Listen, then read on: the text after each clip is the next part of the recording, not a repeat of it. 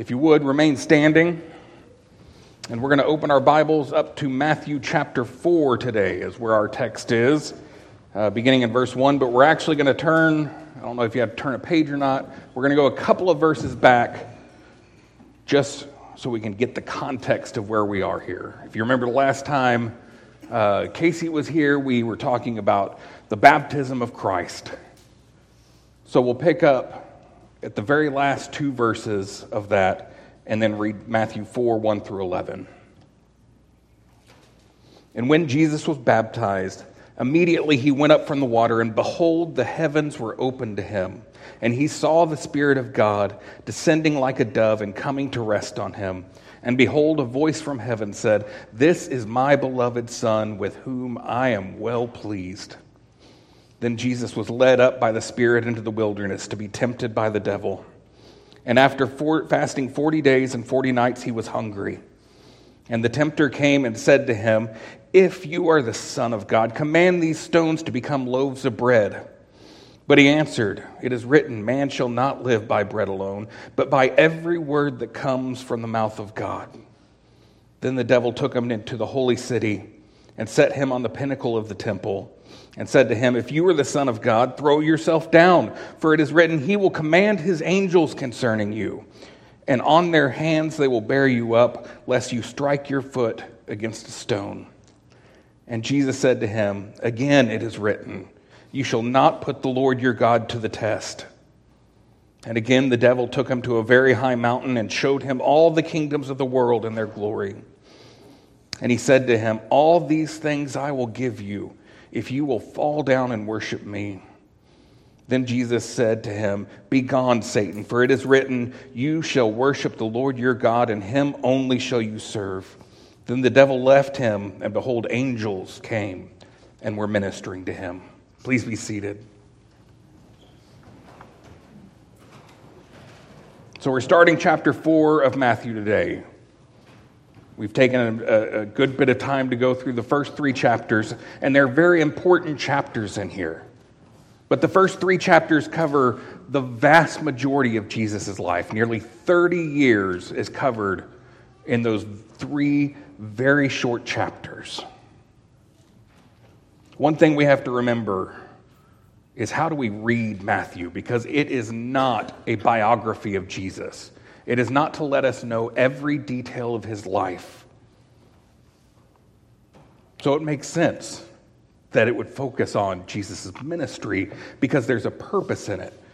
Casey reminds us each week that Matthew is a Jew and he's writing to his fellow Jews.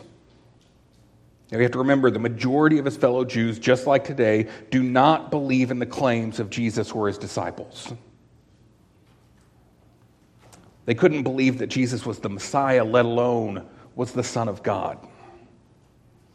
So Matthew here in this gospel is writing an apology against the objections of the Jews. And I don't want anyone to be confused. We're not talking about apology how most English speakers use it today.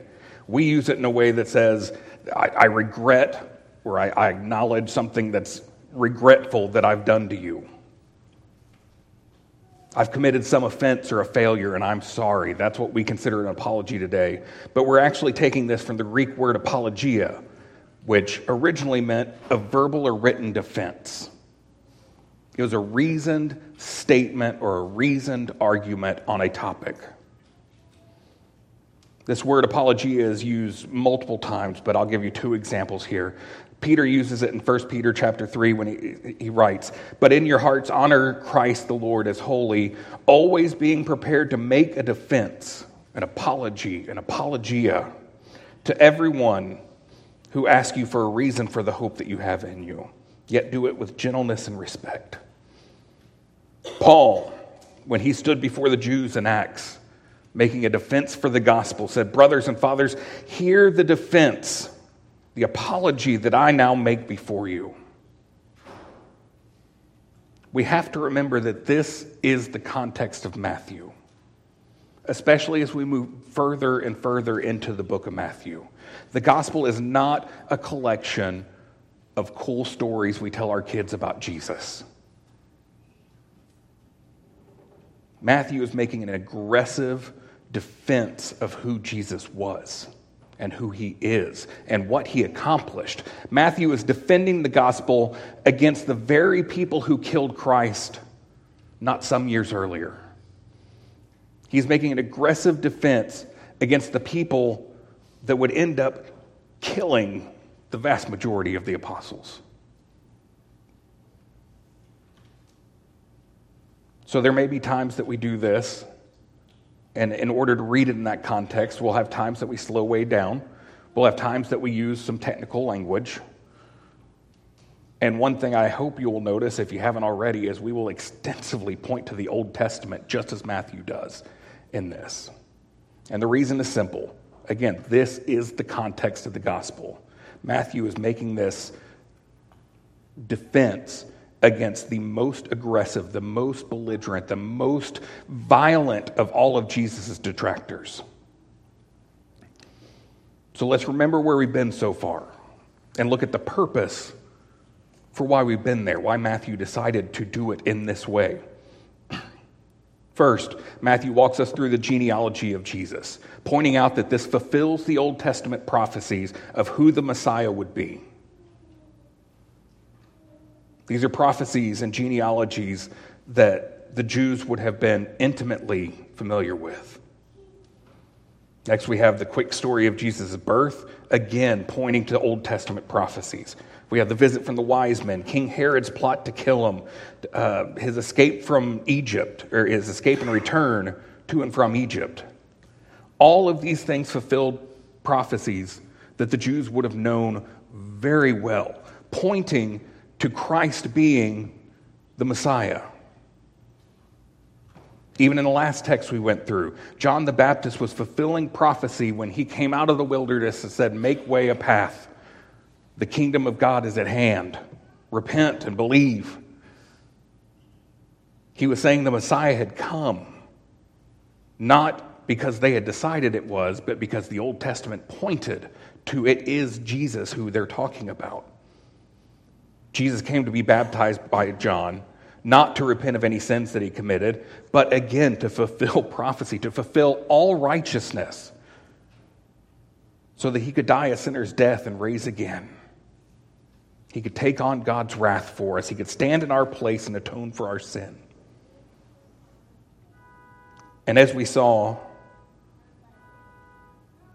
at the very end of Matthew chapter 3, God himself confirms that Jesus is the Messiah and the Son of God when he says, "This is my beloved Son with whom I am well pleased." So in just a few chapters, Matthew has set the foundation speaking to the Jews. And this foundation is this: genealogy points to Jesus being the Messiah.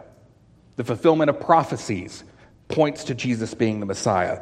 John the Baptist points to Jesus being the Messiah. The Holy Spirit confirms that Jesus is the Messiah. God the Father confirms that Jesus is the Messiah. And today we are going to finish Matthew's foundation here with the testing of that.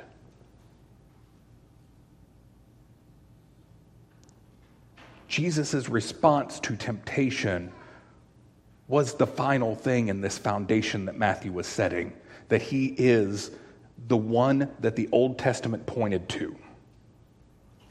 So today we're going to attempt to answer three questions. One, why was Jesus led into the wilderness and tempted? What was the point? Number two, how did Jesus respond to this temptation? And number three, what can we as believers learn from Christ's response to temptation? So our first question, why was Jesus led into the wilderness to be tempted? In order to answer that properly, we have to go all the way back to Genesis. Genesis chapter 2. We see the very first temptation by Satan. God had taken man, they had put him in the garden, he had told him to work and keep it, and he had given him one rule. You may surely eat of every tree in the garden, but of the tree of the knowledge of good and evil you shall not eat. For in that day that you eat it, you will surely die. We have a term that you're not going to find in Scripture, but I think it is a very good term that describes what is in Scripture. In Adam, we have what's called a federal head. That at the time, Adam was the representative for all of mankind to come. And we know how this story ends. If we look at Genesis chapter 3. Now the serpent was more crafty than other beasts of the field that the Lord God had made. He said to the woman, "Did God actually say you shall not eat of any tree in the garden?" And the woman said to the serpent, "You may eat of the fruit of the trees in the garden, but God said, you shall not eat of the fruit of the tree that is in the midst of the garden, neither shall you touch it lest you die." But the serpent said to the woman, "You will not surely die. For God knows that when you eat it, your eyes will be opened, and you will be like God, knowing good and evil." So when the woman saw that the tree was good for food, and that it was a delight to the eyes, and that the tree was to be desired to make one wise, she took the fruit and ate it, and she gave some to her husband, who was with her, and he ate it. Paul describes the fall of man in this way. "Therefore, just as sin entered the world through one man, and death through sin, and so death spread to all men because all sinned.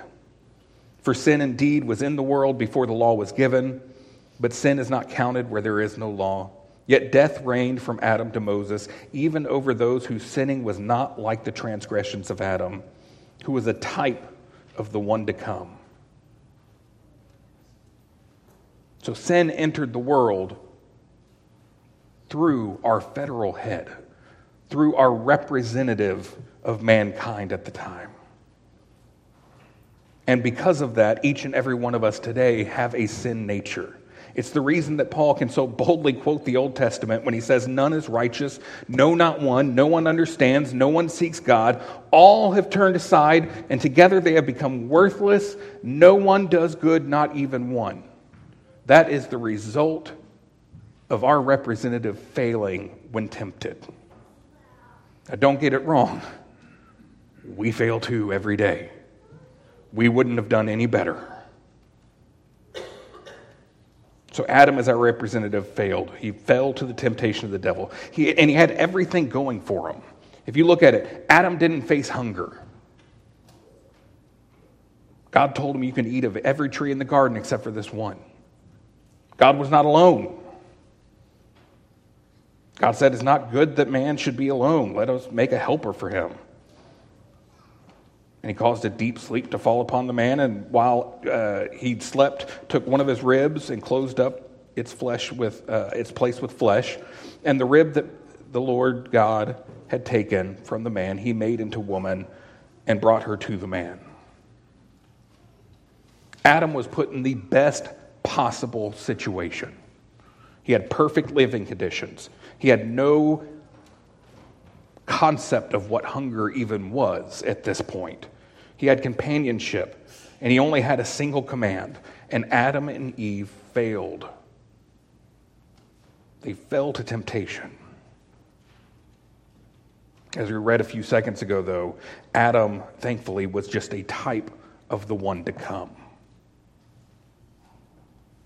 What's described here is a better Adam, one who could fulfill all righteousness.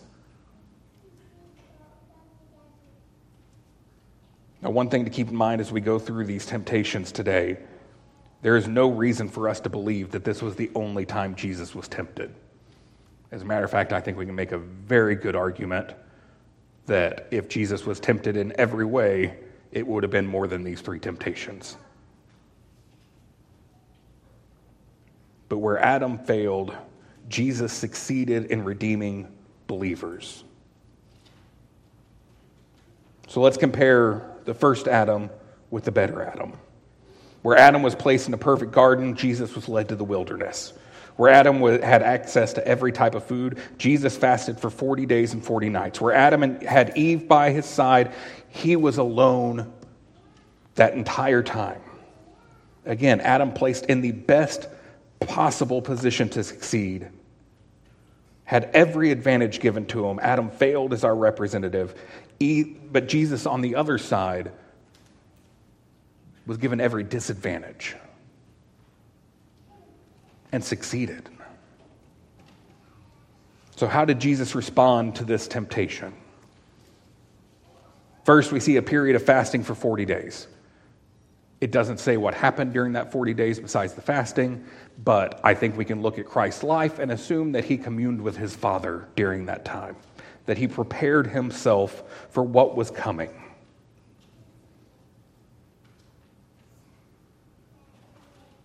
He put himself into a state of weakness and hunger.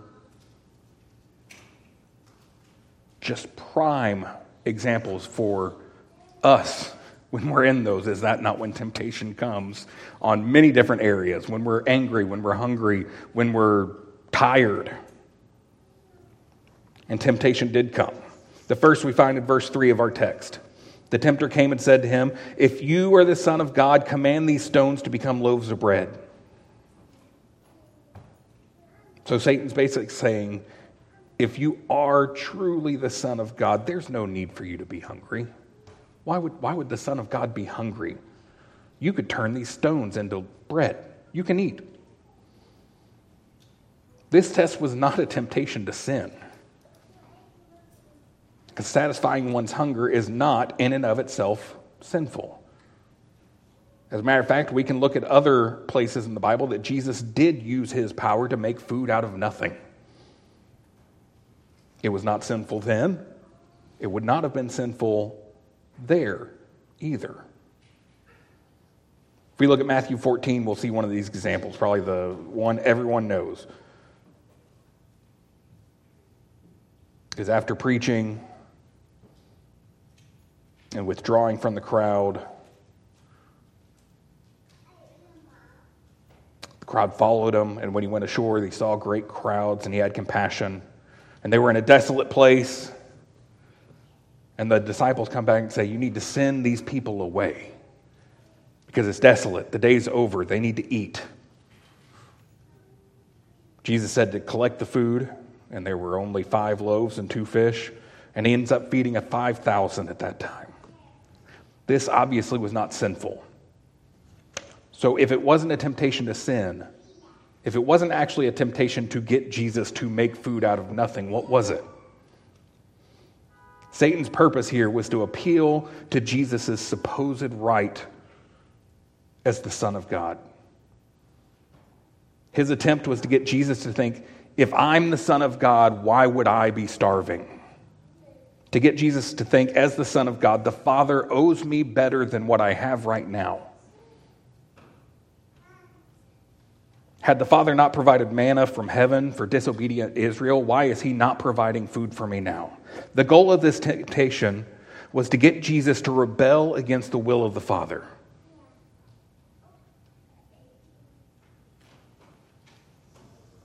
But we can look multiple times in the book of John and see what Christ would have thought of that temptation. In John chapter 4, Jesus says, "My food is to do the will of him who sent me and to accomplish his work." John chapter 5, "I can do nothing on my own. As I hear, I judge, and my judgment is just, because I seek not my own will, but the will of him who sent me." In chapter 6, "For I have come down from heaven, not to do my own will, but the will of the Father." Jesus' response to Satan was to quote an Old Testament scripture from Deuteronomy chapter 8. It says, "Man shall not live by bread alone, but by every word that comes from the mouth of God." In Deuteronomy chapter 8, where this quotation comes from, Moses is reminding Israel all that God had done for them. Moses writes, "And you shall remember the whole way that the Lord your God has led you these 40 years in the wilderness, that he might humble you, testing you to know what is in your heart, whether you would keep his commands or not. And he humbled you and let you hunger and fed you with manna, which you did not know, nor did your fathers know, that he might make known that man does not live by bread alone, but man lives by every word that comes from the mouth of the Lord."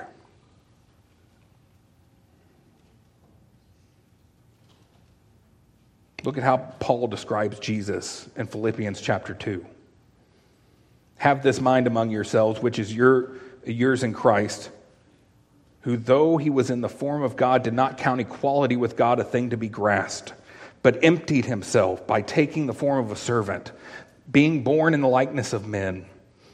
And being found in human form, he humbled himself by becoming obedient to the point of death, even death on a cross. When Paul writes that Jesus did not count equality with God a thing to be grasped, he's not saying that it wasn't something that Jesus could accomplish. It's something that Jesus did not feel the need to hold on to.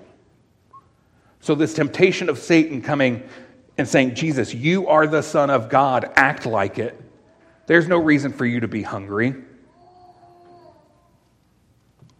Christ could have done that if he wanted to, I guess. But that wasn't his purpose. That's not why he was here. Assuming his full rights as the Son of God, as Paul writes here, was not something that he wished he needed to hold on to, that he had to hold on to. What was more important was humbling himself and doing the will of the Father. The next temptation is found in verses 5 through 7 of our text. The devil took him to the holy city and set him on the pinnacle of the temple and said to him, "If you are the Son of God, throw yourself down, for it is written, he will command angels concerning you. On their hands they will bear you up, lest you strike your foot against the stone." So Jesus, in the first temptation, says, I've humbled myself. I'm going to live by every word that the Lord has spoken. Satan now uses Scripture himself, trying to persuade Jesus to put God's love and power to the test. The quotation that Satan uses here is from Psalm 91. It says, "For he will command his angels concerning you and guard you in all your ways." He quotes it exactly. On their hands they will bear you up, lest you strike your foot against a stone. Again, Satan's temptation here is saying, if you are the Son of God and you live by every word that comes from God's mouth, prove it. Throw yourself off this. If you are truly the Son of God, angels will save you. Force God's hand in proving that you are the Son of God. Prove to you, prove to me. Put away any doubt of your sonship. Remove any doubt that anyone could possibly have of who you are. Because if angels are going to lift you up and save you, then you are who you say you are.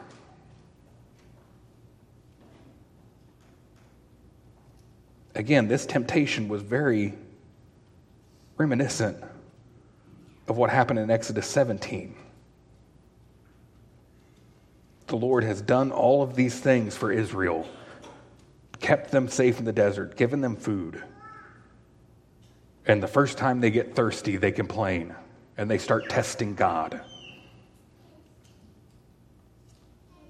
How quickly they forgot that Israel had been freed from 100 years of slavery, that the Lord had raised up Moses and Aaron to save them, that he had sent miraculous plagues to pull them out of Egypt, that he forced the hand of Pharaoh, that he parted the Red Sea, that he resided with Israel in a pillar of cloud and a pillar of fire. He made bread fall from the sky for Israel. And yet here they are, they're thirsty, they're going to test God. What did the Lord have to prove to Israel? Nothing. Unlike Israel, Jesus saw the truth in this, though. He responded with another quote from Deuteronomy. "You shall not put the Lord your God to the test as you tested him at Massah." So Satan had tempted Jesus to appeal to his rights as the Son of God. Then he tempted Jesus to test God to prove who he was. In the last temptation, we have the least subtle of any of it. In verse 8 of our text, again, the devil took him to a very high mountain and showed him all the kingdoms of the world and their glory. And he said to him, "All these things I give you, if you will fall down and worship me." Then Jesus said, "Begone, for it is written, you shall worship the Lord your God, and him only shall you serve." Now there's two ways to look at this temptation. One way goes around about like this. Satan attempted to get Jesus to say, "This is already mine." Again, leaning on his rights as the Son of God. But I believe the better way to interpret this is what he is saying is this is an honest question from Satan. Join me, bow down to me, worship me, and I'll give you all the things your father promised you without all the hard work, without the death on the cross, without having to live as this human and be hungry and suffer and preach. And this is one area that I believe so many Christians minimize. And that is the actual power and dominion that Satan has. I've met so many Christians that will go back and say the devil's not real or hell's not real. I can believe in heaven, I can believe in God, but I can't believe in Satan. But Scripture says clearly his power is a very real thing. His dominion on the earth is a very real thing. John, in his gospel in chapter 12, said, "Now this is the judgment of the world. Now will the ruler of this world be cast out." That sounds very real to me. Paul in 2 Corinthians, in their case, the God, little g of this world, has blinded the minds of the unbelievers to keep them from seeing the light, the gospel of the glory of Christ, who is the image of God. Sounds very real to me. In 1 John, we know that we are from God and the whole world lies in the power of the evil one. What kind of power and dominion does Satan have over the world? Yes, only that which a sovereign God allows. But the whole world lies in the power of the evil one.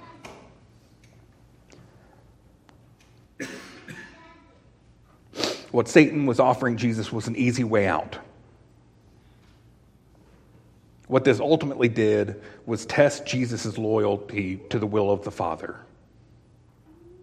But Jesus held fast to the will of the Father. He knew what his mission was, even from the Old Testament. In Daniel chapter 7, it says, "I saw in the night visions, and behold, with the clouds of heaven there came one like a son of man, and he came to the Ancient of Days and was presented before him. And to him was given dominion and glory and a kingdom that all peoples, nations, and language should serve him. His dominion is in the everlasting dominion, which shall not pass away, and his kingdom one that shall not be destroyed." We can turn a little bit further in Matthew to chapter 28. Jesus himself says, "All authority in heaven and on earth has been given to me." And we all know what comes next, hopefully, the Great Commission. "Go therefore and make disciples." Because all authority in heaven and on earth has been given to me, go make disciples of all nations, baptizing them in the name of the Father, the Son, and the Holy Spirit, teaching them to observe all that I have commanded you, and behold, I am with you to the end of the age.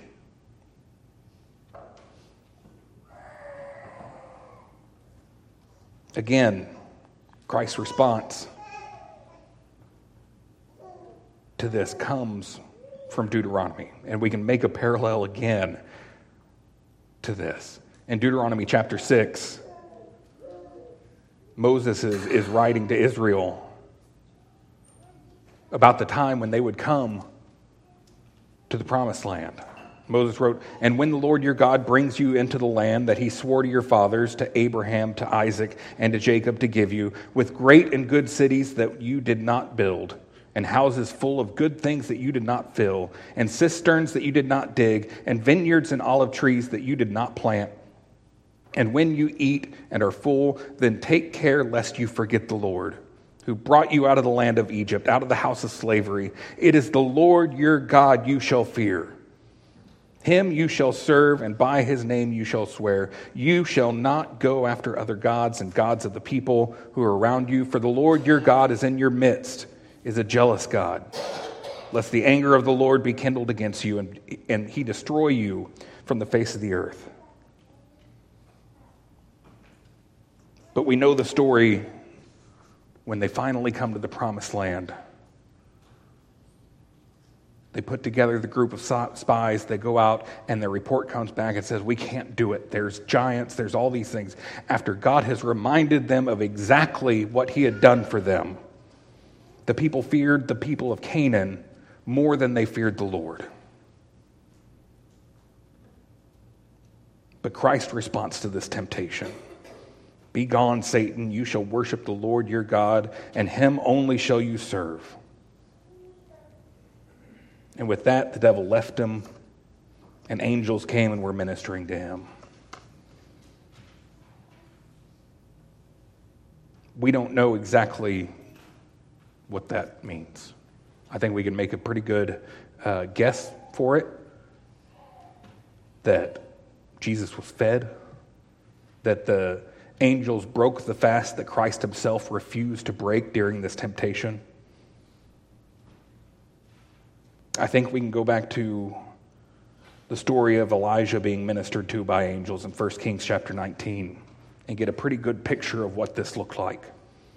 In 1 Kings chapter 19 it says, "But he himself, Elijah, went a day's journey into the wilderness and came and sat down under a broom tree and asked that he might die.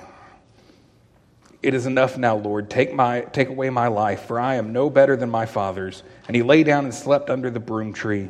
And behold, the angel touched him and said to him, 'Arise and eat.'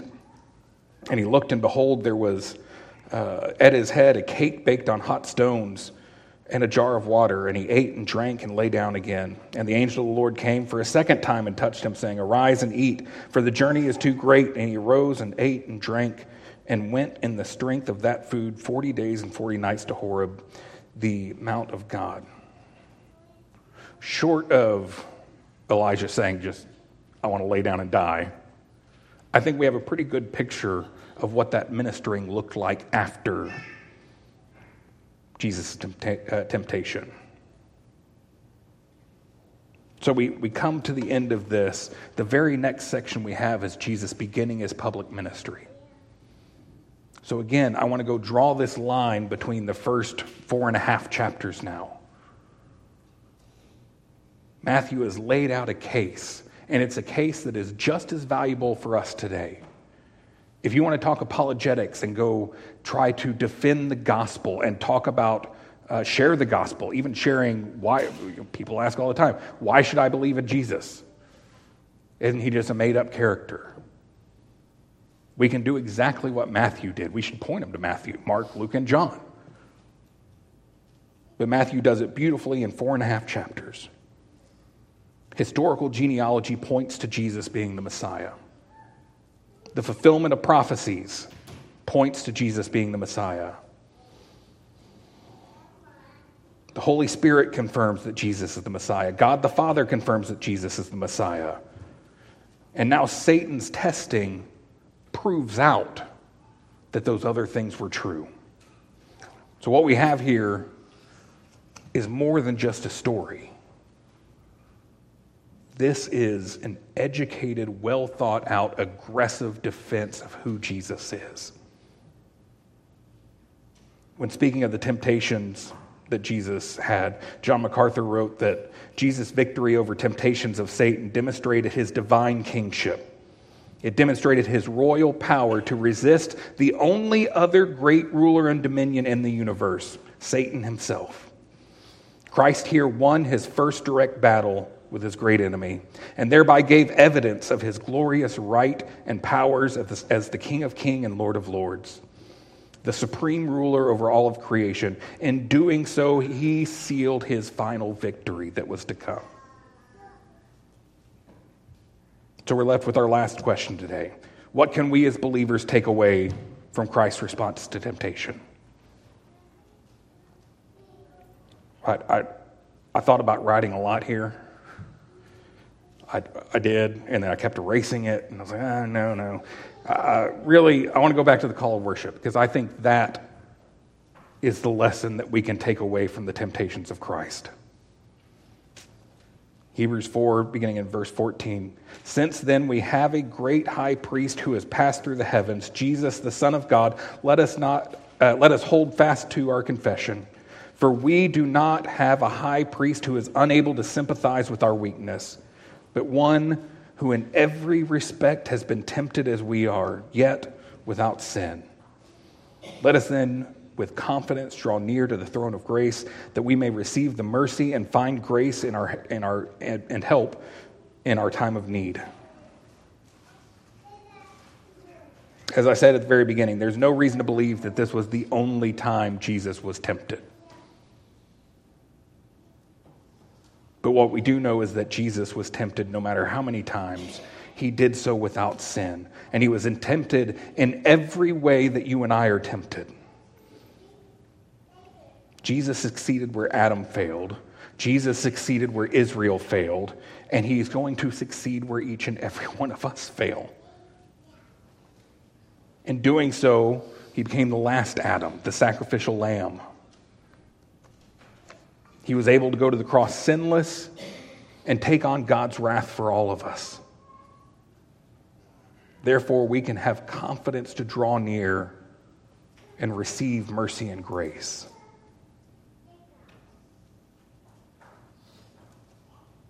If you're here today and you've not trusted in Christ for salvation, then I would urge you to repent and believe.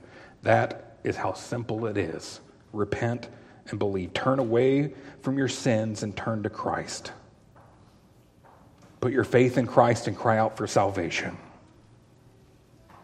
But if you're a believer here today, I would ask you, what do you do in your times of temptations?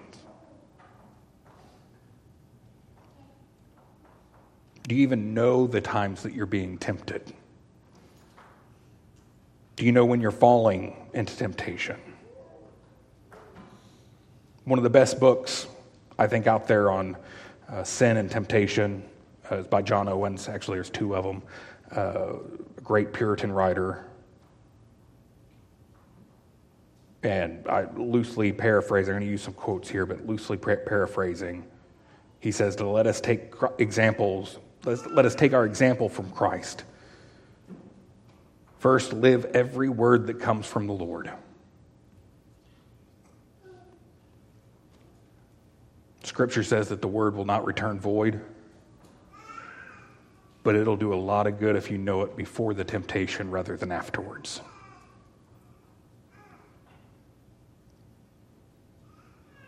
That means hiding Scripture in your heart before temptation. John Owens wrote, "Temptation is like a knife. It may either cut the meat or the throat of a man. It may be his food or his poison, his exercise or his destruction. With Scripture, testing is a good thing. Sanctification is a good thing. Without Scripture, temptation is a thing that cuts a man's throat, that is his poison, that is his destruction." Second, spend time in prayer each and every morning. Again, Owen says, if we do not abide in prayer, we will abide in temptation. Let this be one aspect of our daily intercession, saying, God, preserve my soul and keep my heart and all its ways so that I may not be entangled. When this is true in our lives, a passing temptation will not overcome us. We will remain free while others remain in bondage. Number 3, don't test the Lord in your temptation. Don't see how close you can get to that line. Don't see how far you can go without sinning. And lastly, fear the Lord more than you love your sin.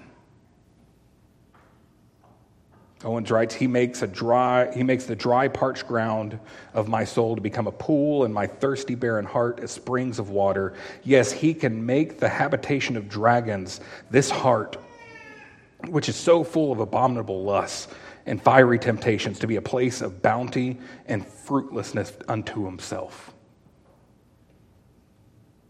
Go back to that first quote. Temptation can be a knife that will either cut your throat or will cut up your meat for you.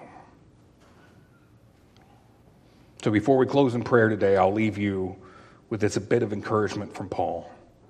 There's no temptation that has overtaken you that is not common to man. God is faithful, and He will not let you be tempted beyond your ability.